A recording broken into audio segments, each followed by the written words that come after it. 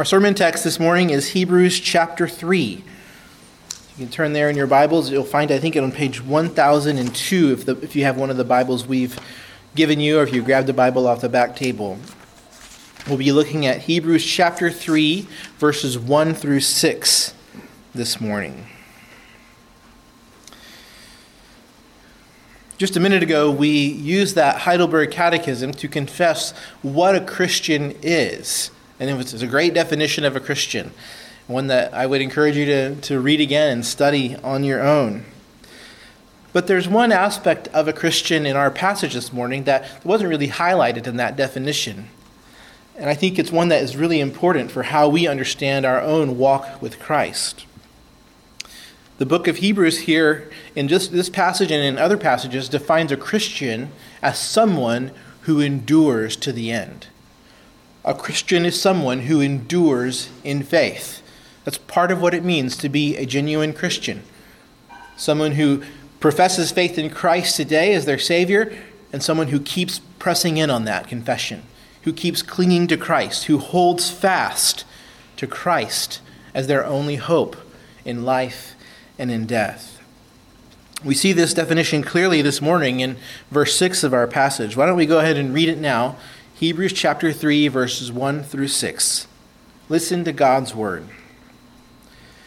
Therefore, holy brothers, you who share in a heavenly calling, consider Jesus, the apostle and high priest of our confession, who was faithful to him who appointed him, just as Moses also was faithful in all God's house. For Jesus has been counted worthy of more glory than Moses, as much more glory as the builder of a house has more honor than the house itself. For every house is built by someone, but the builder of all things is God. Now Moses was faithful in all God's house as a servant, to testify to the things that were to be spoken later. But Christ is faithful over God's house as a son. And we are his house if indeed we hold fast our confidence and our boasting in our hope. This is God's word. This passage contains three comparisons between Moses and Jesus. So first, Moses is used as kind of the gold standard of faithfulness. Jesus is presented as being just as faithful to God as Moses was. And next, the author says that Jesus is worthy of more glory than Moses in the way that a master craftsman is more worthy of more glory than the building that he built. And then finally, Moses is called a servant in God's house, while Jesus is called the son over God's house. This morning, we're going to unpack what all of these comparisons mean throughout the sermon. But before we do that, I want you to notice that these comparisons are framed by first a command at the beginning and then a condition at the end. The command at the beginning is really simple. Verse 1 says, "Consider Jesus." That's the command. The author says that Jesus is our confession. He is the apostle and high priest of our confession. And so as the audience of Hebrews faces various temptations and trials, he wants them to deliberately consider what is true about Jesus. Consider what Christians confess about who Jesus is and what he's done. Consider Jesus. And then the last verse contains a condition. We are God's house if we hold fast our confidence and our hope.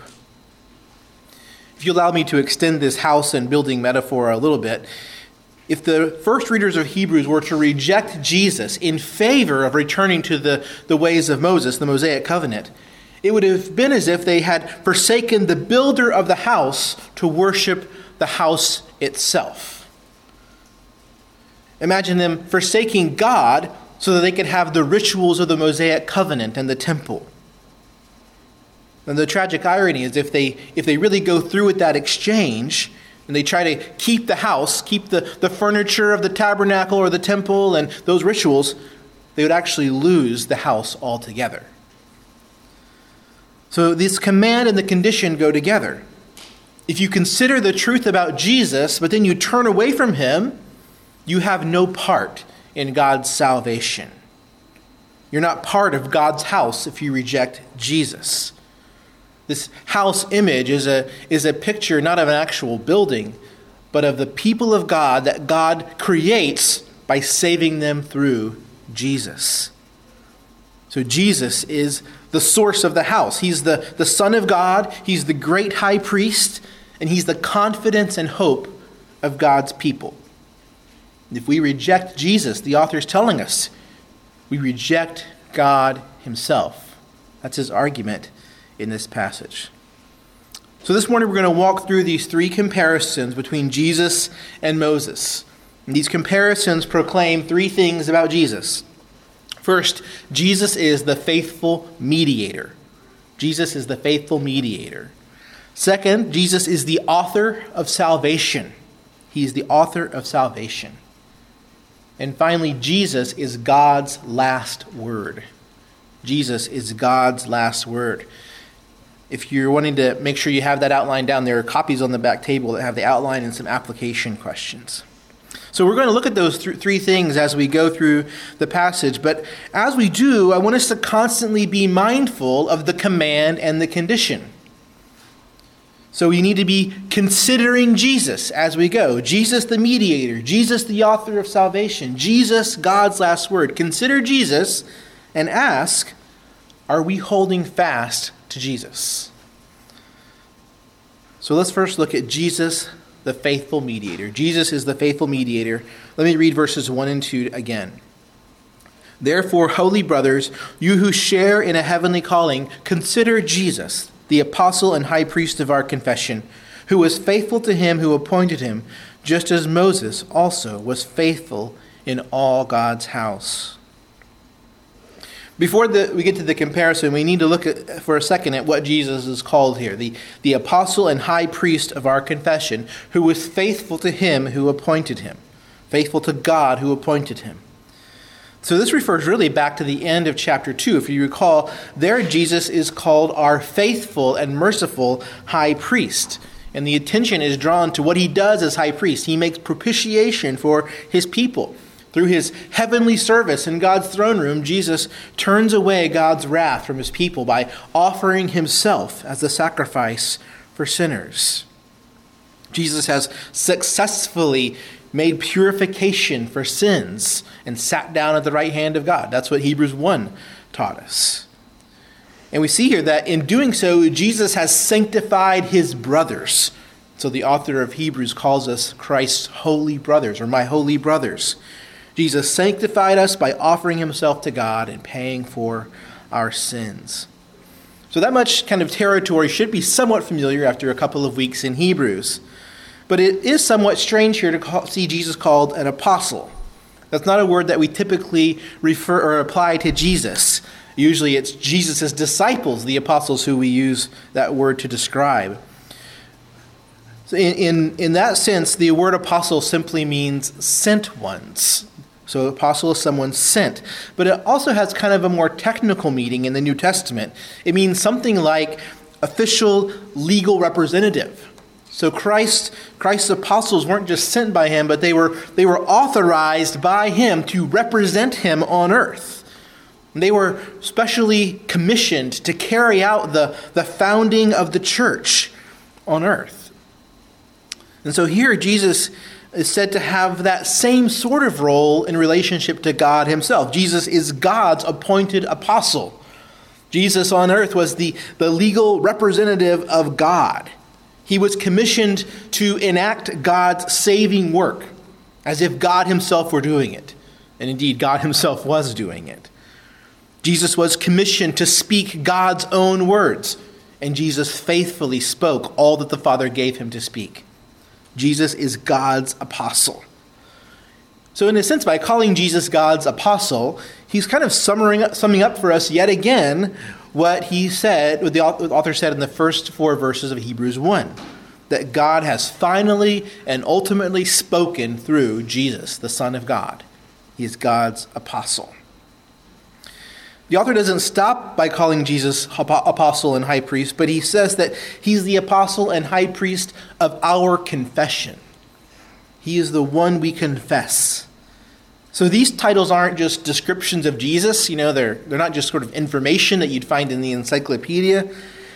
These descriptions of Jesus are what Christians profess as gospel truth. We confess Jesus to be our apostle, our high priest. He was sent for us. He was sent to sanctify us. We confess that Jesus was sent to declare God's salvation to us. He was sent to turn God's wrath away from us and make purification for us, to wash us clean from our sins.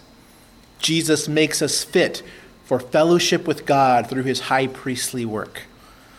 The whole point of us studying Leviticus in the beginning of this year was we were meant to see that Leviticus shows us that the way to God was through these tabernacle sacrifices. But all that was a pointer to Jesus as the great high priest who makes a way for us to have fellowship with God through his sacrifice. So with this confession in mind, that Jesus is the apostle and high priest of our confession, we can now turn to this comparison between Jesus and Moses. The author says that Jesus was faithful to God in this apostolic work, in this high priestly work, just as Moses was faithful in all God's house. Jesus was faithful to God just as Moses was faithful in all God's house. Now that phrase, in all God's house, is not a kind of folksy expression like we'd say, come on up to the house. No, it's a way of referring to Moses' unique saving role, or Moses' unique role in God's saving work. So just to recap just a few of the things that are true about Moses.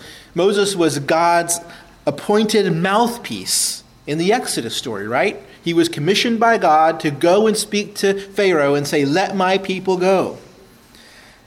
And then Moses' staff, remember he has a staff, and his staff is kind of a visible, fleshly, tangible picture of God's power, right? As he strikes things with the staff, he holds the staff out. The staff is kind of God's right arm. Moses' staff is God's right arm. It's kind of a mystery of how God worked in that time. Then, of course, we know that Moses led Israel on God's behalf, and he judged and ruled over Israel. He was the leader in their spiritual life, and he represented them to God on Mount Sinai, and then he represented God to them as he proclaimed God's law to them. Moses led in the construction of the tabernacle. And we even see Moses serving as a priest, right? Before Aaron can be consecrated as priest, Moses has to offer the first sacrifices and anoint Aaron. So Moses is kind of the priest behind the priests. He's the priest that sanctifies the priests. All of this together shows us that until Jesus, biblically speaking, Moses was the mediator between God and man. If you want to pick out one figure who kind of embodies all this mediator work, it's Moses. And the author not only says Moses did this work, but he draws special attention to Moses' faithfulness in all God's house. In all of these many offices that he held, he was faithful. I think it's somewhat common in our day, in a kind of a day where we don't really have any heroes anymore, that whenever we see a biblical figure, we want to say, yeah, but he was a sinner like us too. And we want to tell the story about Moses getting angry or Moses' failure in this way and that. But this is not the place to dwell on Moses' flaws. Moses is proclaimed here as faithful in all God's house. He was the faithful mediator. He served God and he served the people faithfully. The imagery of God's house here is complex. Again, on the surface, maybe it reminds us first of the tabernacle or the temple, but it includes that and much more. Ultimately, God's house is God's people redeemed by God's power. Again, we see that definition very clearly in verse 6. We are God's house, right? So in all of God's work of saving people for himself and building his house, Moses was a faithful servant. Moses was a faithful mediator between God and man. So now we're going to go compare to Moses. And so I lay all that out for you because I want you to see this is not a comparison to denigrate Moses. This is not a comparison that says Moses was bad, but Jesus is good. This is the comparison that says Moses was wonderfully faithful. Jesus is just as faithful and more. These things are maybe not things that are always top of mind for us when we think of Moses, but they would have been top of mind for the readers of this letter. They would have held Moses in very high regard, and so that's why it really means something for the author to say Jesus was faithful like Moses. It's not in any way denigrating Jesus. It's saying Moses was really faithful. Jesus is the faithful high priest and apostle. And by saying this, we're saying Jesus is the faithful mediator between God and man. Just as Moses played his role in God's saving work between man and God in the Old Covenant, Jesus is the mediator now. God has spoken through Jesus. He is God's faithful apostle and high priest.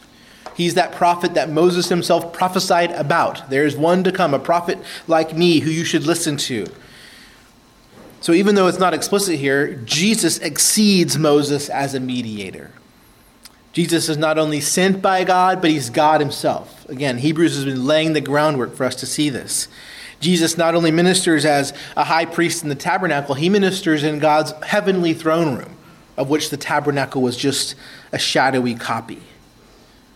In short, the argument here is Moses was great, but if you want to listen to Moses' God, you must listen to Jesus. You must listen to Jesus, the faithful mediator. If you want to draw near to God, don't go to the temple in Jerusalem. Go to Jesus. He is the high priest. In the letter, the author can assume that his readers do want these things. They do want to draw near to God. They do want to hear from God. They want to be part of God's house. He can assume that's true of them. Of course, in our context, we can't assume that's true. Now, again, in a church service here, we assume most of you want that, but even there, we pray that we'll have unbelievers joining with us sometimes. And we can't assume that our neighbor or our coworker is going to want to be part of God's house or want to be drawing near to God. And so we have to ask, do you understand that you need God? Do you understand that God put you on the earth for a reason? Or why do you think you're here? Maybe a better place to start. Why do you exist? How do you answer that question? Well, God's word for you is that he put you here, and he put you here to worship him. He put you here to have fellowship with him, and that true life is found in having fellowship with God. The truth of the scriptures is that you were made for that fellowship, but you rejected God, the one who made you and gave you life. You spent your affections on yourself, on your own pleasure or your own comfort, your own ambition, your own security, your own wealth, many good things. But when we seek those things apart from God, they become idols that lead to death. You've looked to all these things to create a picture of yourself that you can live with, but you've done that without a thought to the one who made you and put you here. The author of Hebrews is saying to us, to people like that, you need a mediator. You need someone to declare the truth about God to you, to give you the truth about who God is and why you're here. And because of your sin, you need someone to bring you to God, to purify you, to wash you and make you clean, to pay the price that your sins deserve. And that's who Jesus is. He is the faithful mediator. He's God himself who became a man in order to reveal God to us. And what Jesus shows us about God is that God is merciful and faithful to people who've rejected him. That God was willing to come and die to pay the price we deserve for rejecting him. And he rose from the dead as proof of his righteousness.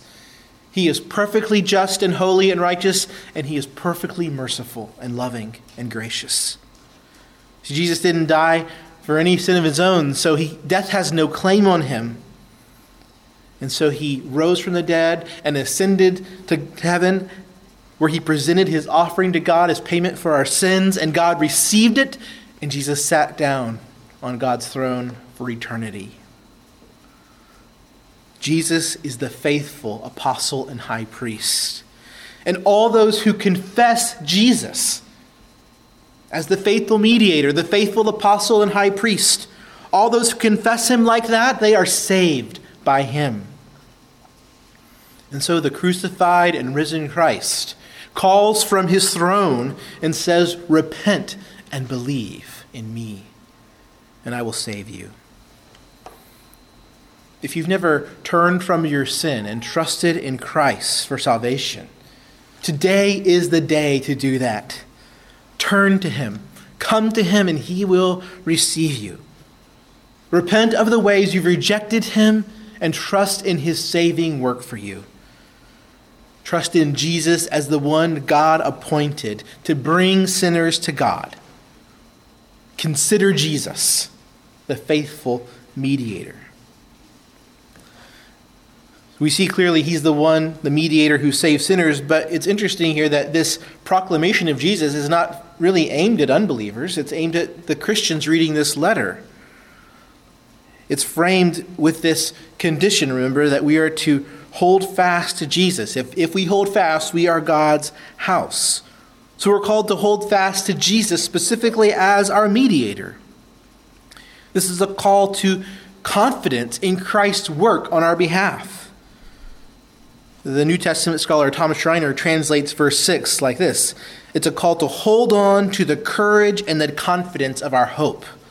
Notice that there's kind of a funny phrase there that we're to hold fast to our confidence and our boasting in our hope. That word boasting has this idea of confidence. We're to have confidence in who Jesus is and what he's done for us. We're to have confidence in his mediatorial work for us. And so, are you glorifying Jesus as your faithful mediator?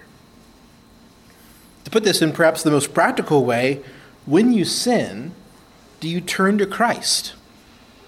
Or do you turn somewhere else? Do you try to clean yourself up or find a way to forget about the bad thing you've done? Or do you turn to your faithful high priest? Do you trust that Jesus has washed you and cleansed you by his blood? Do you rejoice that you can enter God's presence through Christ's blood? Or are you trying to bring yourself to God somehow? Are you ignoring your need for God altogether? You see, the condition here in verse 6, if we hold fast to Christ as our hope and confidence, this condition isn't meant to trample on anyone in their weakness. God does not kick us when we're down. The point here is not to say, your faith is not strong enough.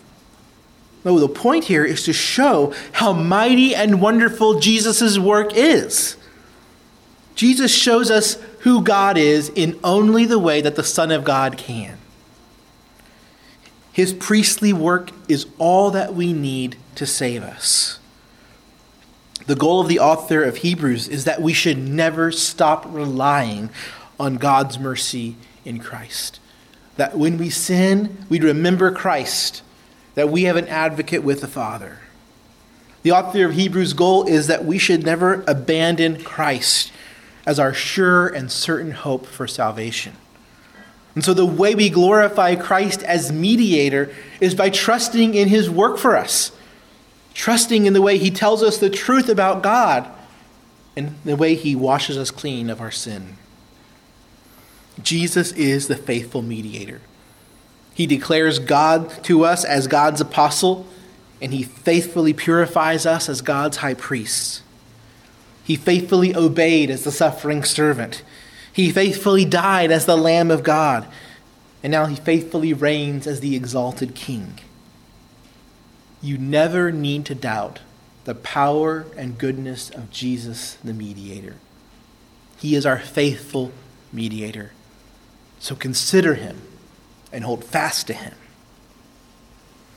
The next comparison is in verses 3 and 4.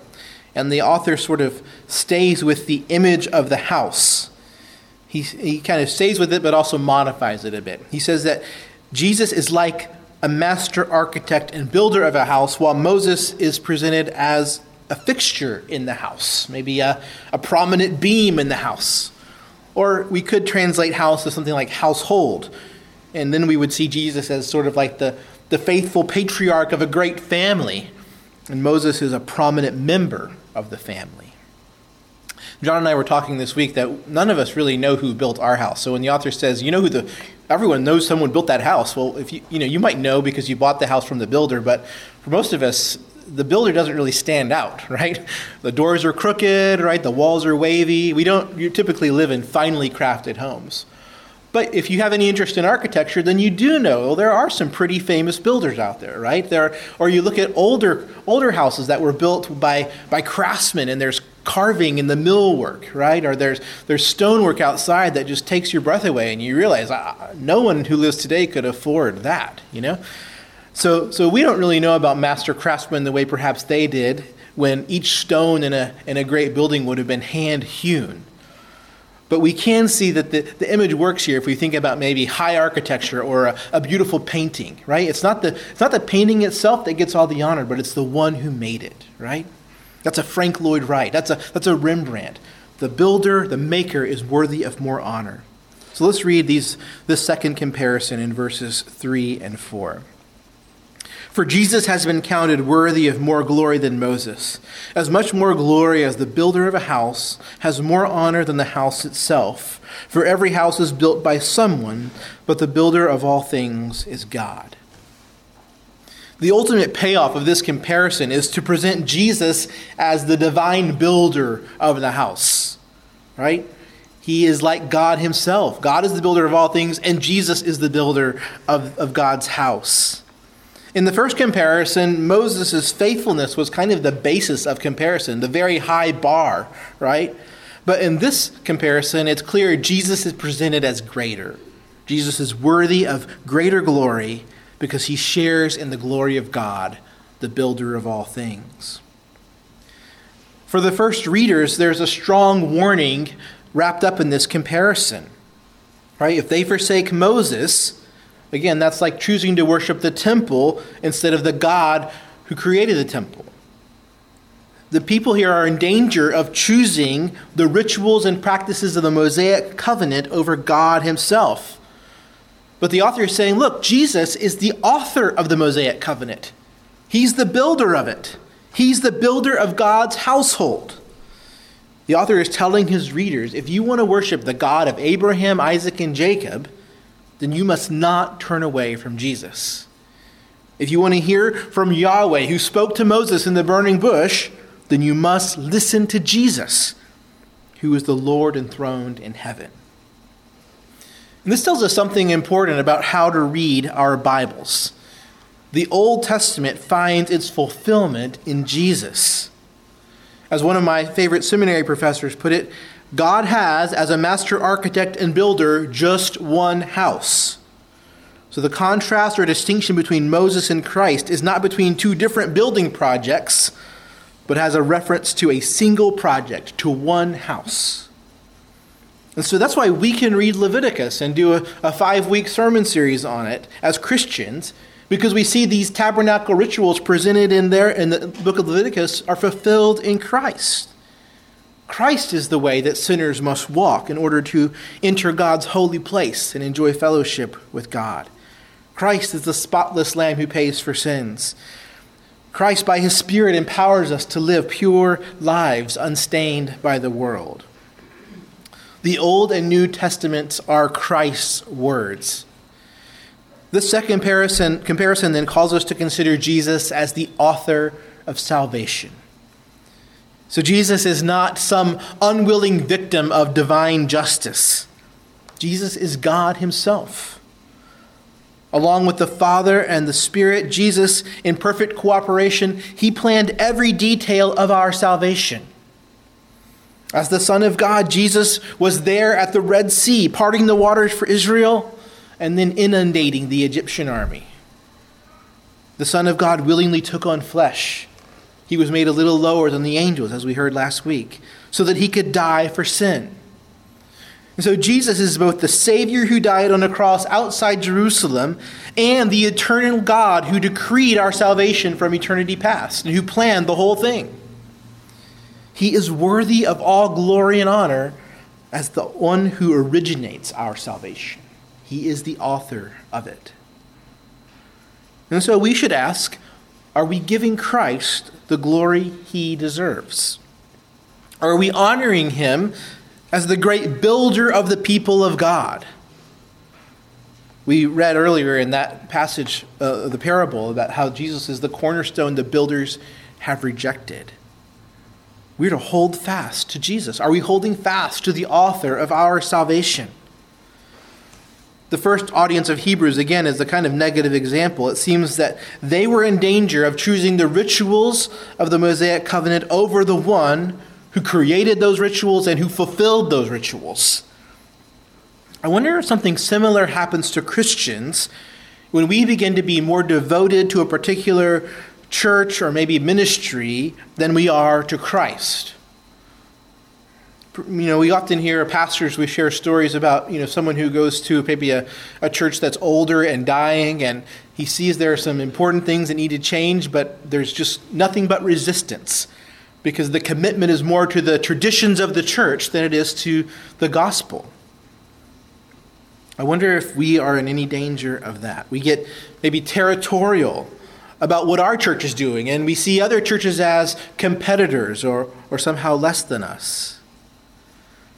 But if we're holding fast to Christ as the author of salvation, we're going to celebrate gospel ministry wherever it's happening. We'll be kingdom people, celebrating when God is at work. And one of the questions I've heard asked to pastors that's really convicting is, how will you feel if revival breaks out, but at the church down the street? Can we rejoice in that? And that's one of the reasons we make it a point to pray regularly for other churches. It's not just because we're trying to be nice and neighborly.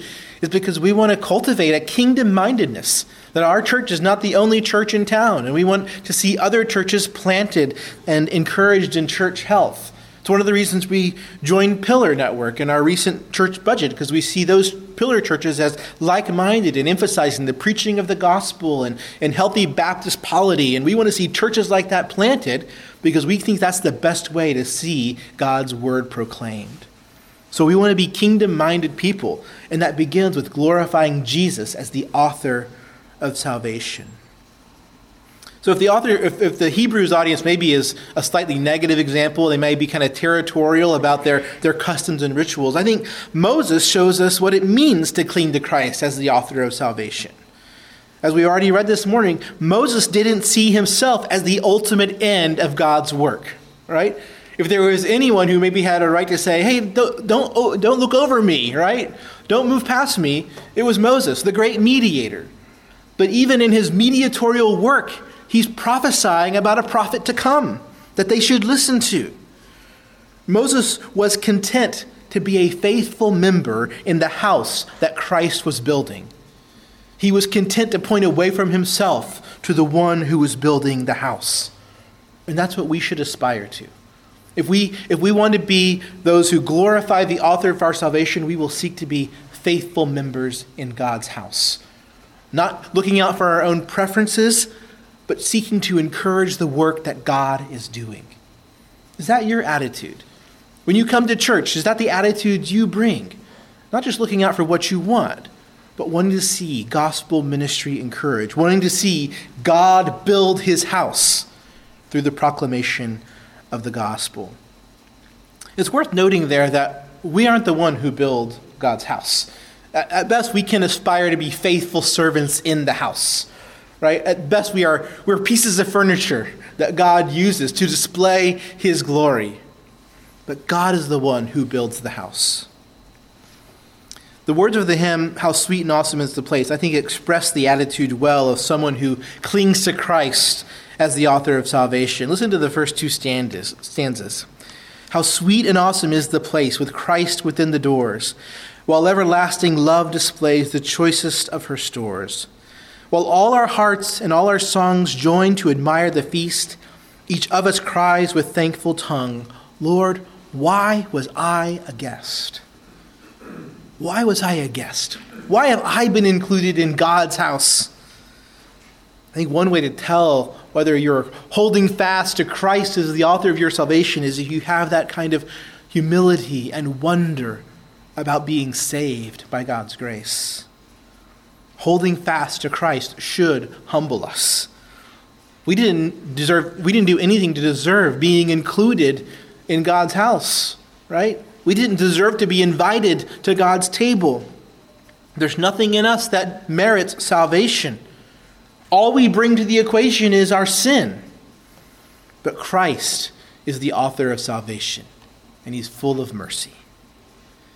This humility is also a bold humility. We are undeserving, but we know Christ is worthy of all honor. Christ, who is our confession, right? He is perfect in wisdom and power. And that's why we are to hold fast to Christ as our hope and our confidence with boldness. We're to boast in him, not in ourselves. Christ devised and accomplished salvation for sinners, for his enemies. There's no one else who can save, but Christ can. So are you confident in Christ's ability to save you? Christian, do you have confidence that Christ has made you clean? Do you come boldly to God's throne of grace? That's a passage from later in Hebrews. It's a theme that pervades the book. Because of what Christ has done, we boldly dare to enter where Christ is. This bold humility is essential for us in sharing the gospel with others. We preach the gospel boldly to our neighbors because we know that they have no hope without Jesus. We should boldly assume they need the gospel. But we preach the gospel with humility because it was given to us by God's grace. We don't deserve to be included at the table, right? So don't beat them over the head or make them feel bad because they haven't achieved what we have. We know ourselves to be recipients of grace. So we boast in our Savior and we call people to believe in him. If we sense a neglect in our hearts of sharing the gospel, if we're not faithful or seeking to do that, I wonder if it's because we're not holding fast to Christ as the author of salvation. We don't see his greatness in saving us and that this message is for all people. We've lost the wonder at being saved. So we're to cling to Christ. We're to hold fast to him as the author of salvation, cultivate wonder and humility that you were included as a guest at Christ's table. The author of Hebrews calls us to repent of drifting away from Christ and to hold fast to Jesus as the author of salvation. Well, that's the second comparison. The third one we find in verse 5 and the beginning of verse 6. Let's read that again. Now Moses was faithful in all God's house as a servant to testify to the things that were to be spoken later, but Christ is faithful over God's house as a son. Here the author gets a little more specific about Moses' service. He was faithful in God's house as a servant by testifying to the things that were to be spoken later. Really, Moses' work is summed up here in terms of a prophetic ministry. He said to testify to those things that were to be spoken later, which is an interesting way to describe prophecy, right? Usually we think about prophecy as predicting future events, right? But here Moses is predicting future revelation.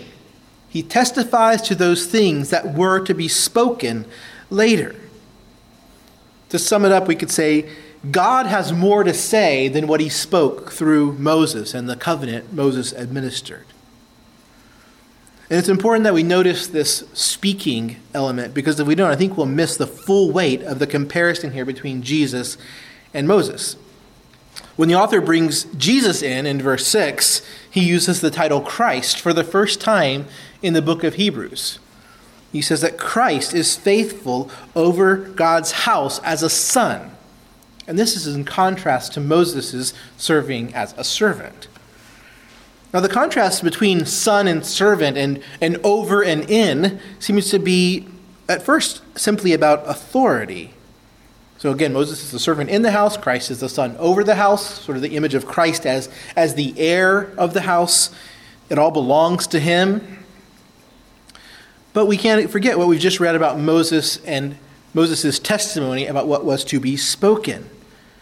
In the words of chapter 1, Moses testified about the last days when God would speak through his son, the long-awaited Christ, the Messiah. So Moses served in God's house by testifying about Christ, and his testimony about Christ points to Christ as God's ultimate word in salvation's story. Moses is saying there's something more to be said about how people will be saved, and that something is spoken through Jesus. So we're circling back yet again to those first 4 verses of Hebrews. In these last days, God has spoken through his Son. God's last word is Jesus. Jesus is the long-awaited Savior of God's people, the one Moses prophesied about. Another way to put it is to use the words of Paul in 2 Corinthians 1, verse 20. All the promises of God find their yes in Christ. All the promises God made find their fulfillment in Christ Jesus. So Christ is over God's house as a son because he finally and fully reveals God's gracious character and God's saving work. The blessings of peace with God and dwelling in God's presence were offered in a real but shadowy way in Moses, but now in Christ, sin has finally been dealt the death blow, and God dwells with his people by the power of the Spirit. Sinners looking for a sure and certain hope need to look no further than Jesus Christ. We don't need to wait for anything more to be spoken, for any other greater word of salvation. That's not going to come. The great word, the final word, has been spoken through Jesus. And so in this word that God speaks through Jesus, the Son over the house, we could say that God's house has entered a stage of completion. And we are God's house if we hold fast to this last word in Christ. Again, we shouldn't expect to hear any other revelation from God than what he has spoken through Christ and in the Scriptures. Jesus is the Son over God's house. He is God's final word, and we are his house if we hold fast to that word. All that we need for life and godliness is found in Christ. So we should be wary of any kind of teaching that de-emphasizes Christ or claims to add to Christ. We hold fast to Jesus. One very practical outworking of this is that it should make us resistant to spiritual fads. So we should not be those who are constantly on the lookout for the latest thing that claims to be a revelation from God. Whether that special revelation is claimed to come from the Book of Mormon or the Quran or from someone who claims to have experienced heaven in a near-death experience, we are not on the lookout for those things. We can safely ignore them. And knowing Jesus as God's last word also leads us not to expect that God is going to give us special revelations that are specific to our lives. Instead, we trust in what God has revealed in Christ, and we live within the boundaries that God has established. There's a freedom within God's fence to do what seems right to us.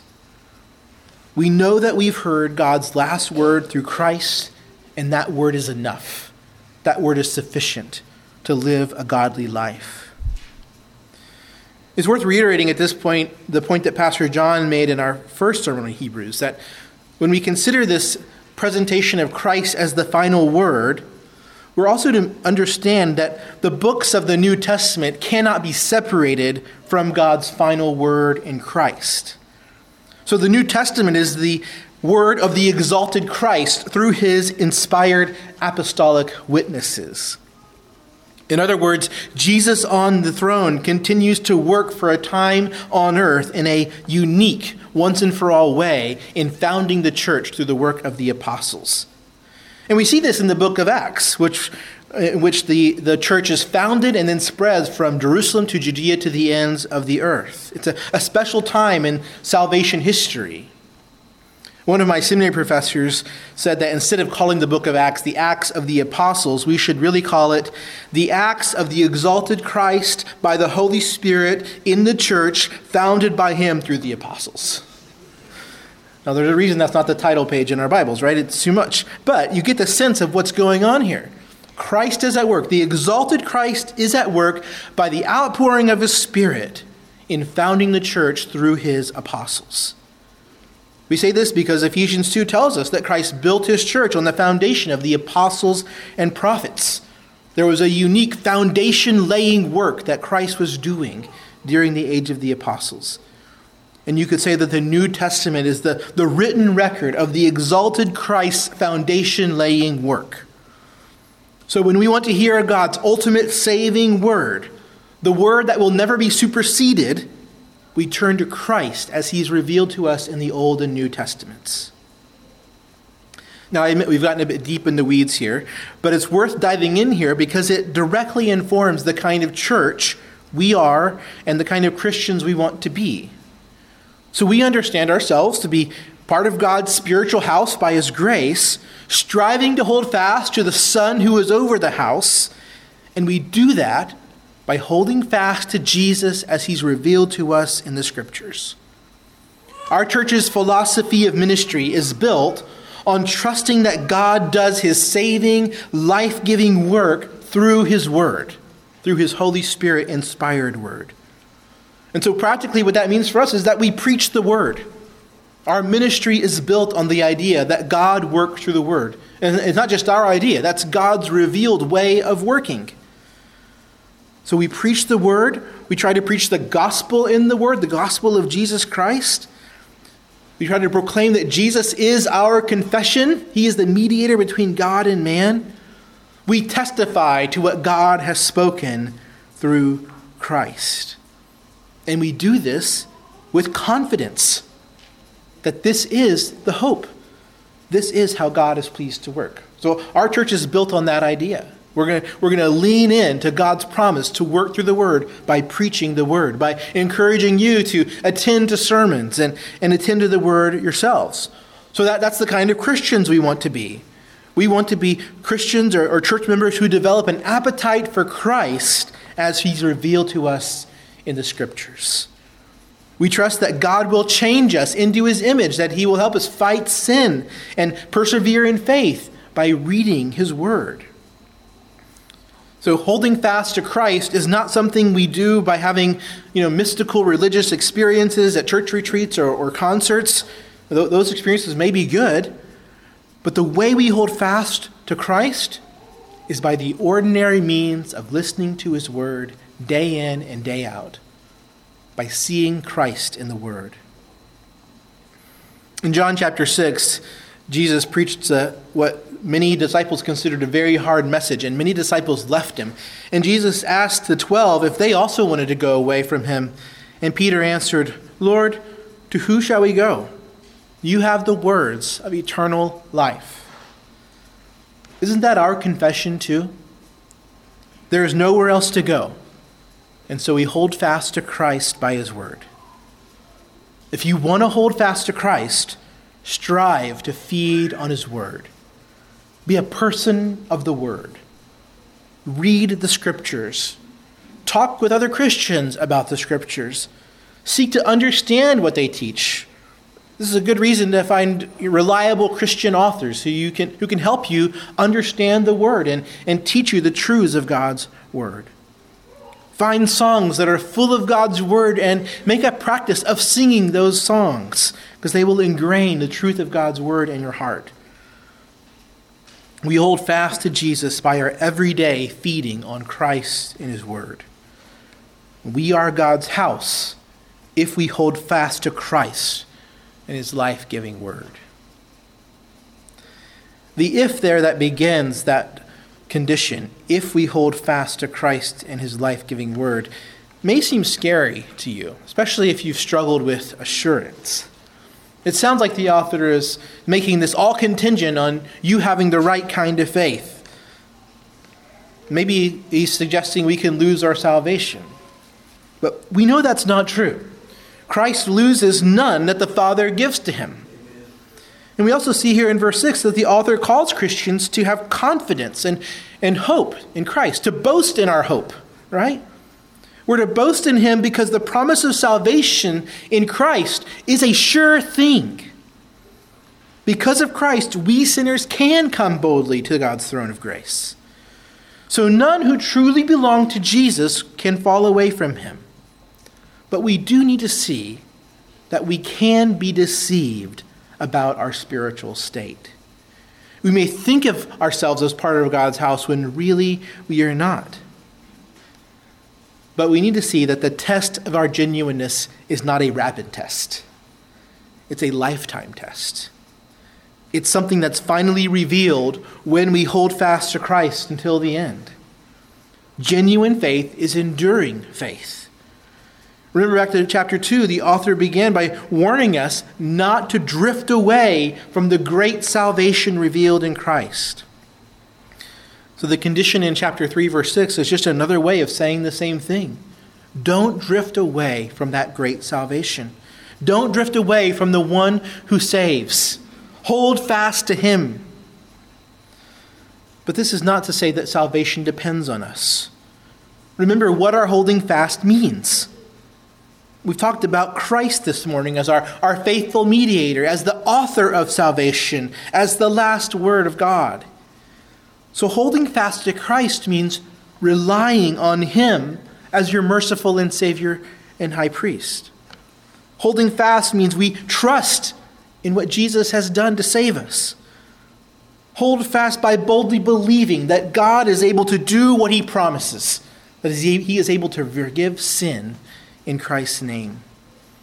Hold fast to Christ by resting in what he's done for us. Maybe the most important aspect of holding fast to Christ is how we hold fast to Jesus when we sin. To be clear then, holding fast to Christ doesn't mean we never sin.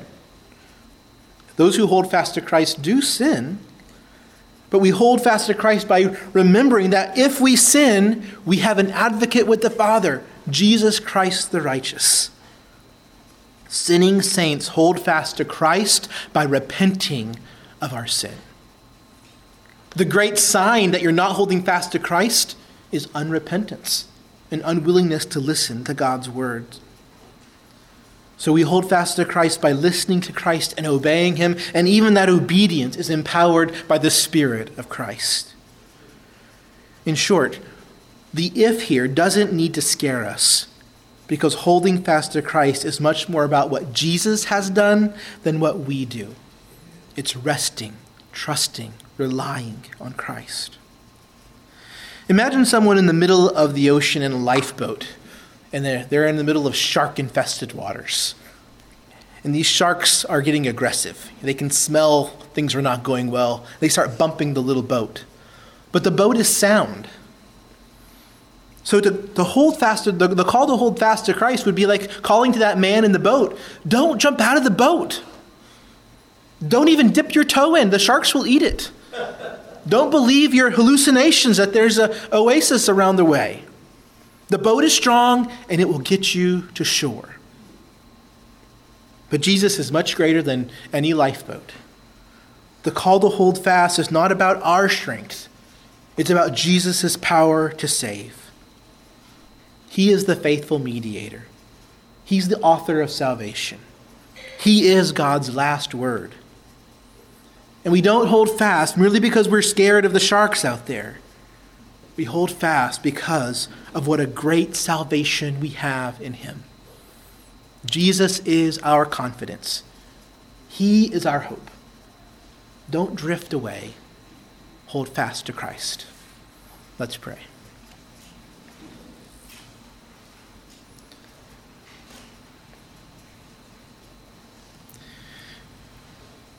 Father, we pray for your help to hold fast. We pray for you to make us into a church where we help each other hold fast to the end, where we're continually pointing each other to Jesus as your great word of salvation, where we're fighting sin, where when we sin, we repent and come to Christ and we celebrate the forgiveness that you provide. Father, help us not to ever heap shame upon those who repent, but to rejoice in the salvation that Christ purchased. Help us to rely on him as our faithful mediator, as the author of our salvation, as the great word of salvation. In Christ's name we pray. Amen.